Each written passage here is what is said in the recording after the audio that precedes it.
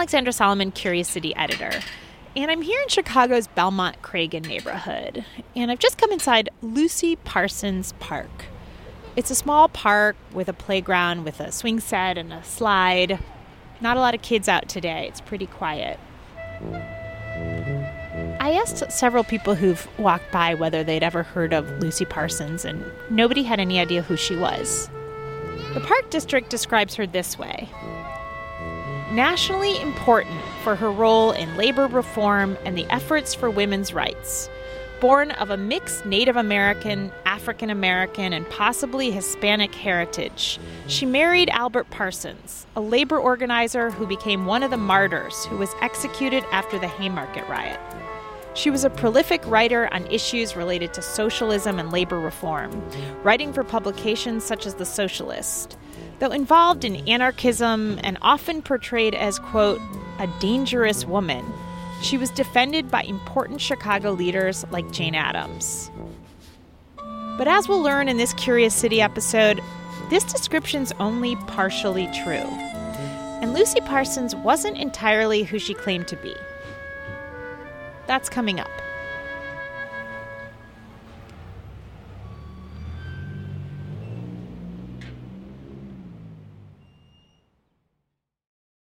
This WBEZ podcast is supported by the American Foundation for Suicide Prevention. Suicide is a topic that hides in the shadows. It's time we talk away the dark, learn how to spot the warning signs for suicide, and how you can have an open, caring, real conversation to help save lives. Visit the American Foundation for Suicide Prevention to watch the new short film and learn more at afsp.org/talkawaythedark. Think on your feet for our Fast and Curious 5K, a one-of-a-kind race hosted by WBEZ and the Chicago Sun-Times on Saturday, July 27th at Humboldt Park. More info and early bird registration at wbez.org/events. After Donald Trump was elected president in 2016, Laura Villanueva joined the Women's March here in Chicago. Yeah, right after Trump, I think maybe I marched with women. And then I think I saw her image on some kind of a banner. And then I'm like, who is that? The banner said Lucy Gonzalez Parsons and identified her as an organizer and labor leader from the turn of the 20th century. I was just amazed by her. I've heard about Jane Addams, who I think was alive around the same time. And I've never heard about her. And she seems like she lived a full life. And that led Laura to ask, who is Lucy Parsons? She wanted to know more. So we turned to reporter Ariane Nettles, who did a lot of reading about Lucy Parsons and spoke with a couple of experts, including one researcher who wrote a biography about her life. Hey, Ariane. Hi, Alex. So, I have to admit, I don't know a whole lot about Lucy Parsons. I first heard her name when we did a story at Curious City a couple of years ago about why there aren't very many statues of women. And we asked people to nominate people who they think should be featured in a statue. And someone suggested Lucy Parsons. And at the time, I'd never even heard of her. We learned she was a labor leader and an activist. There's a park named after her in Belmont-Cragen. But, we didn't really dig into her deep biography. And I gather there's a lot to know about her. You definitely have the basics down. That was Lucy Parsons. She was an anarchist and a fierce defender of workers' rights. She fought for the 8-hour workday, for example. And when they named that park after her, they said she was dedicated to improving the lives of women and minorities. But as I dug into her life, I learned that was only partially true. And there's something else. There were questions about her racial identity, which she actively avoided for all of her life. Questions? What kind of questions? Well, we'll get to that. But first, you have to know how she became prominent. She was originally from the South, moved to Chicago with her husband, and they found Chicago was, in some ways, a horrific place. It was dirty, it was crowded, and factory workers were expected to work these long hours in those terrible conditions.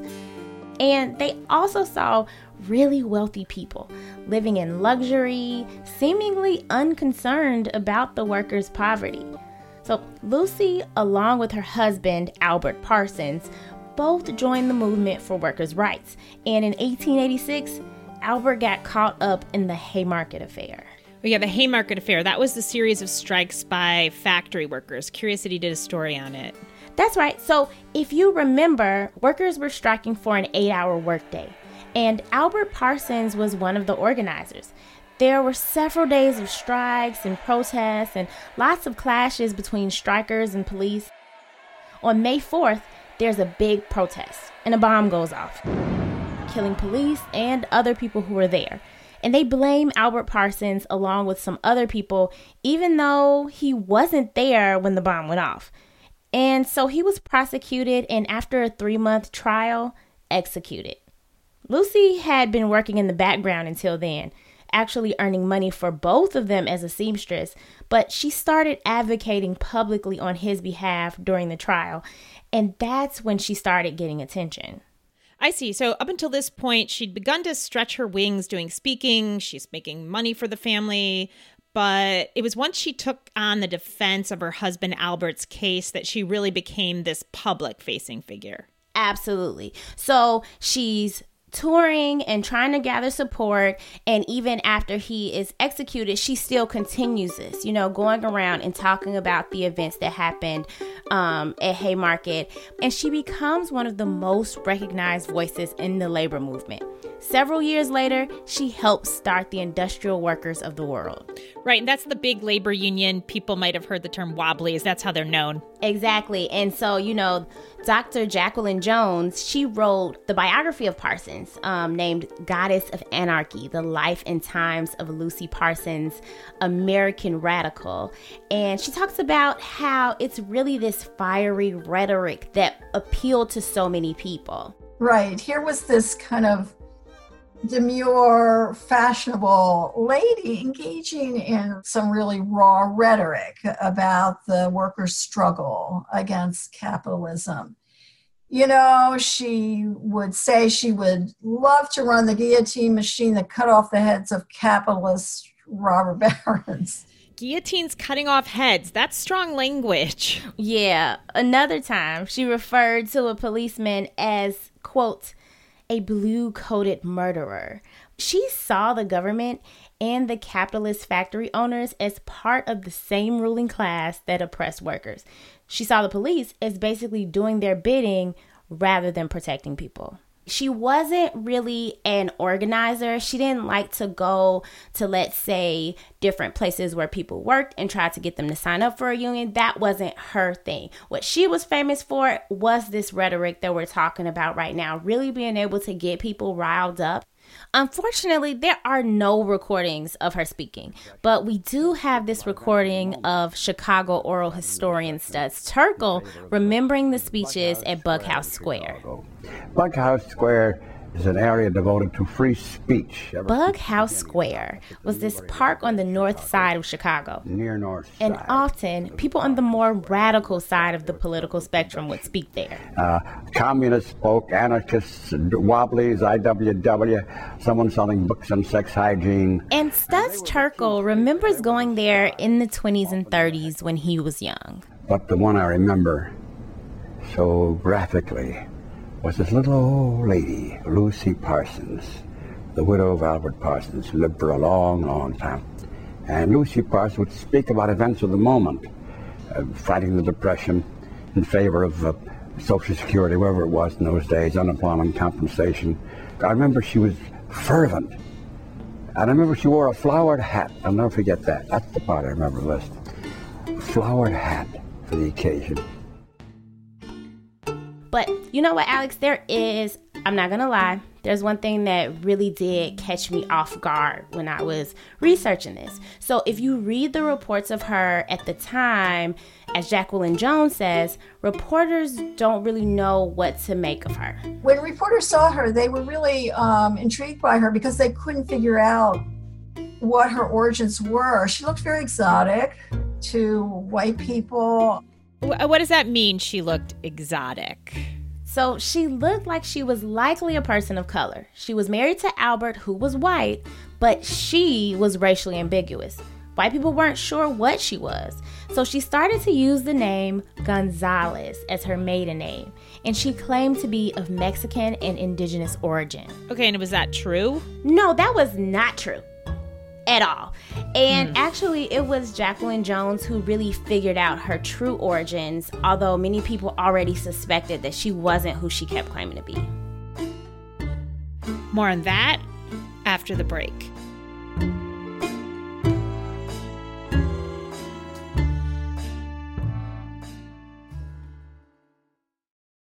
Think on your feet for our Fast and Curious 5K, a one-of-a-kind race hosted by WBEZ and the Chicago Sun-Times on Saturday, July 27th at Humboldt Park. More info and early bird registration at wbez.org/events. Okay, when we left off, we just learned that Lucy Parsons wasn't exactly who she claimed to be. So help us make sense of this, Ariane. So she was born as Lucia in Virginia in 1851 to an enslaved woman. And so it's likely that biologically her father was her enslaver. So she was a black woman. And in Chicago, because she was light-skinned, she decided to pass for something else. I see. So she was not Mexican. She was not indigenous. Right. And for her childhood and early adulthood, she lived a really hard life. Her family was forcibly moved to Texas, and after slavery ended, she got married as a teenager in Waco, Texas, to a much older man. And she goes from difficult situation to difficult situation, and the marriage of Albert Parsons and that move to Chicago was a chance to leave everything in her early life behind, to reinvent herself.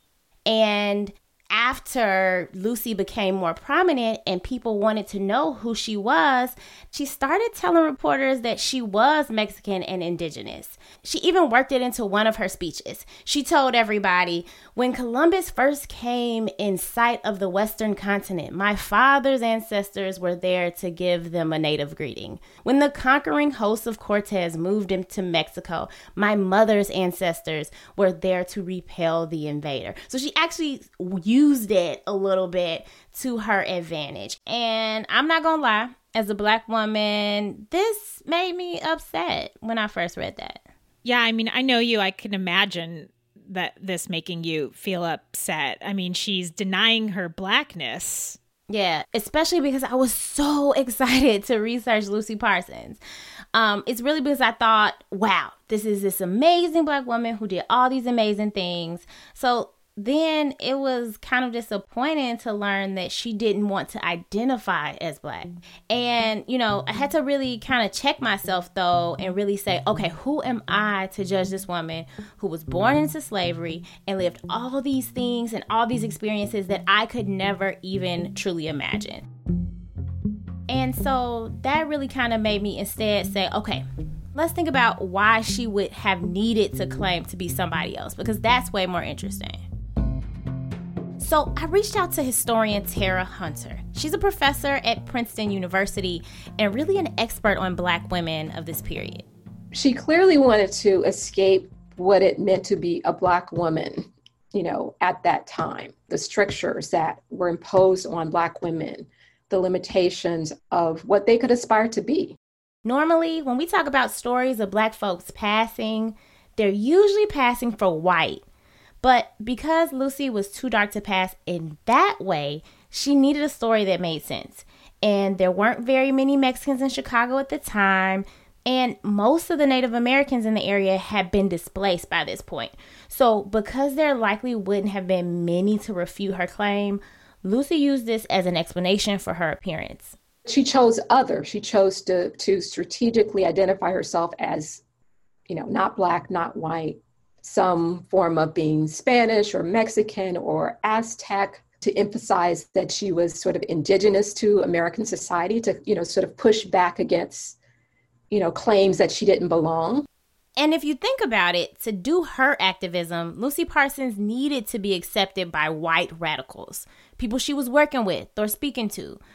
Tara Hunter also points out Lucy Parsons expressed more interest in class struggle than race struggle. And as she's coming into sort of seeing herself as a socialist, whatever oppression that African Americans face, she understood it in class terms, that class was really at the base of exploitation in American society, much more than racism. She did speak out against lynching in the South, but in Chicago, there were opportunities to fight for labor issues that would have helped Black workers who were forced to take the worst jobs employers offered. But Lucy didn't do this. Okay, so if this denial of her Black identity was strategic, how effective of a strategy did that end up being for her? I mean, as far as what people thought, that part was not very effective because people still assumed she was Black. So even though she tried to deflect from the questions that reporters had for her, the reporters, who were usually white men, often described her as a good-looking, well-dressed mulatto, which we know is a word often used for mixed-race Black people. And they commented on the mahogany hue of her skin and the texture of her hair. So this evasiveness and the made-up stories, they really created this mystery behind her that got people more intrigued and made them more obsessed. Well, this is to me, one of the most interesting things. That obsession with her racial identity, it keeps the spotlight on her. It does. And I think that at one point she realized, hey, keeping the spotlight on me is really advantageous to me and to my cause. It's important to point out, not everybody would agree with what she did. But historian Tara Hunter thinks that Parsons' achievements need to be recognized, along with other intrepid Black women from their time. And the person that comes to mind immediately who she resembles is Ida B. Wells, the journalist and preeminent anti-lynching activist. Both were courageous. Some said outrageous, outspoken women. They came from similar modest backgrounds. And they both created these new pathways that seem unimaginable for women of their times. Ari, I'm curious what our question asker, Laura, thinks about all of this. So that is interesting. Laura is Mexican-American, and I thought she might be dismayed that Lucy Parsons was not Mexican and, chose to claim an identity that wasn't hers. But Laura is sympathetic to Lucy Parsons' reasons for claiming both Mexican and indigenous heritage. Maybe she was in Texas and she's like, oh, they're treating Mexican women better than me. I'm going to say I'm Mexican then. We're coming from Texas. This is going to be our new life. So, I can understand why she would want to. It sucks that, she couldn't live in a world where she could identify as a Black woman. And what about, that anger that you first felt when you learned she denied her Blackness and your sort of journey to kind of understand what that was about? Where are you at now? So, Alex, I think that even her existence is a revolutionary act that is something that I, as a Black woman in the year 2020, have a lot to be grateful for. So because she defied every box, because she made the decisions she felt were necessary for her, and she didn't let anybody else make those decisions for her, even her decision not to be Black, she set a tone for being a box breaker, a lawmaker, a rule breaker. And I think that what was especially important is that enslaved Black women before that did not have the opportunity to define who they wanted to be, where they wanted to live, what they wanted to do, and just that defiance of being who you want to be and breaking out of those boxes is something that led the way for me to be able to define who I want to be, what I want to do, and to grow up in a world where I can say I literally can be anything that I want to be. And I am grateful for her. As an ancestor, I thank her. Well, thanks for sharing her story with us. Thank you. Thanks for having me.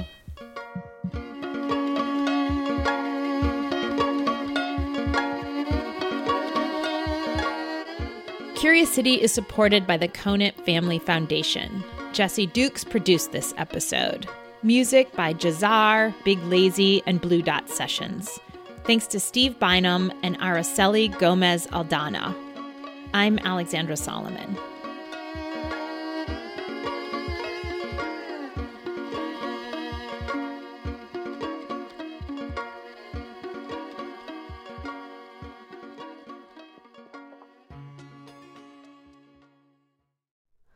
Hi, it's Terry Gross, the host of Fresh Air.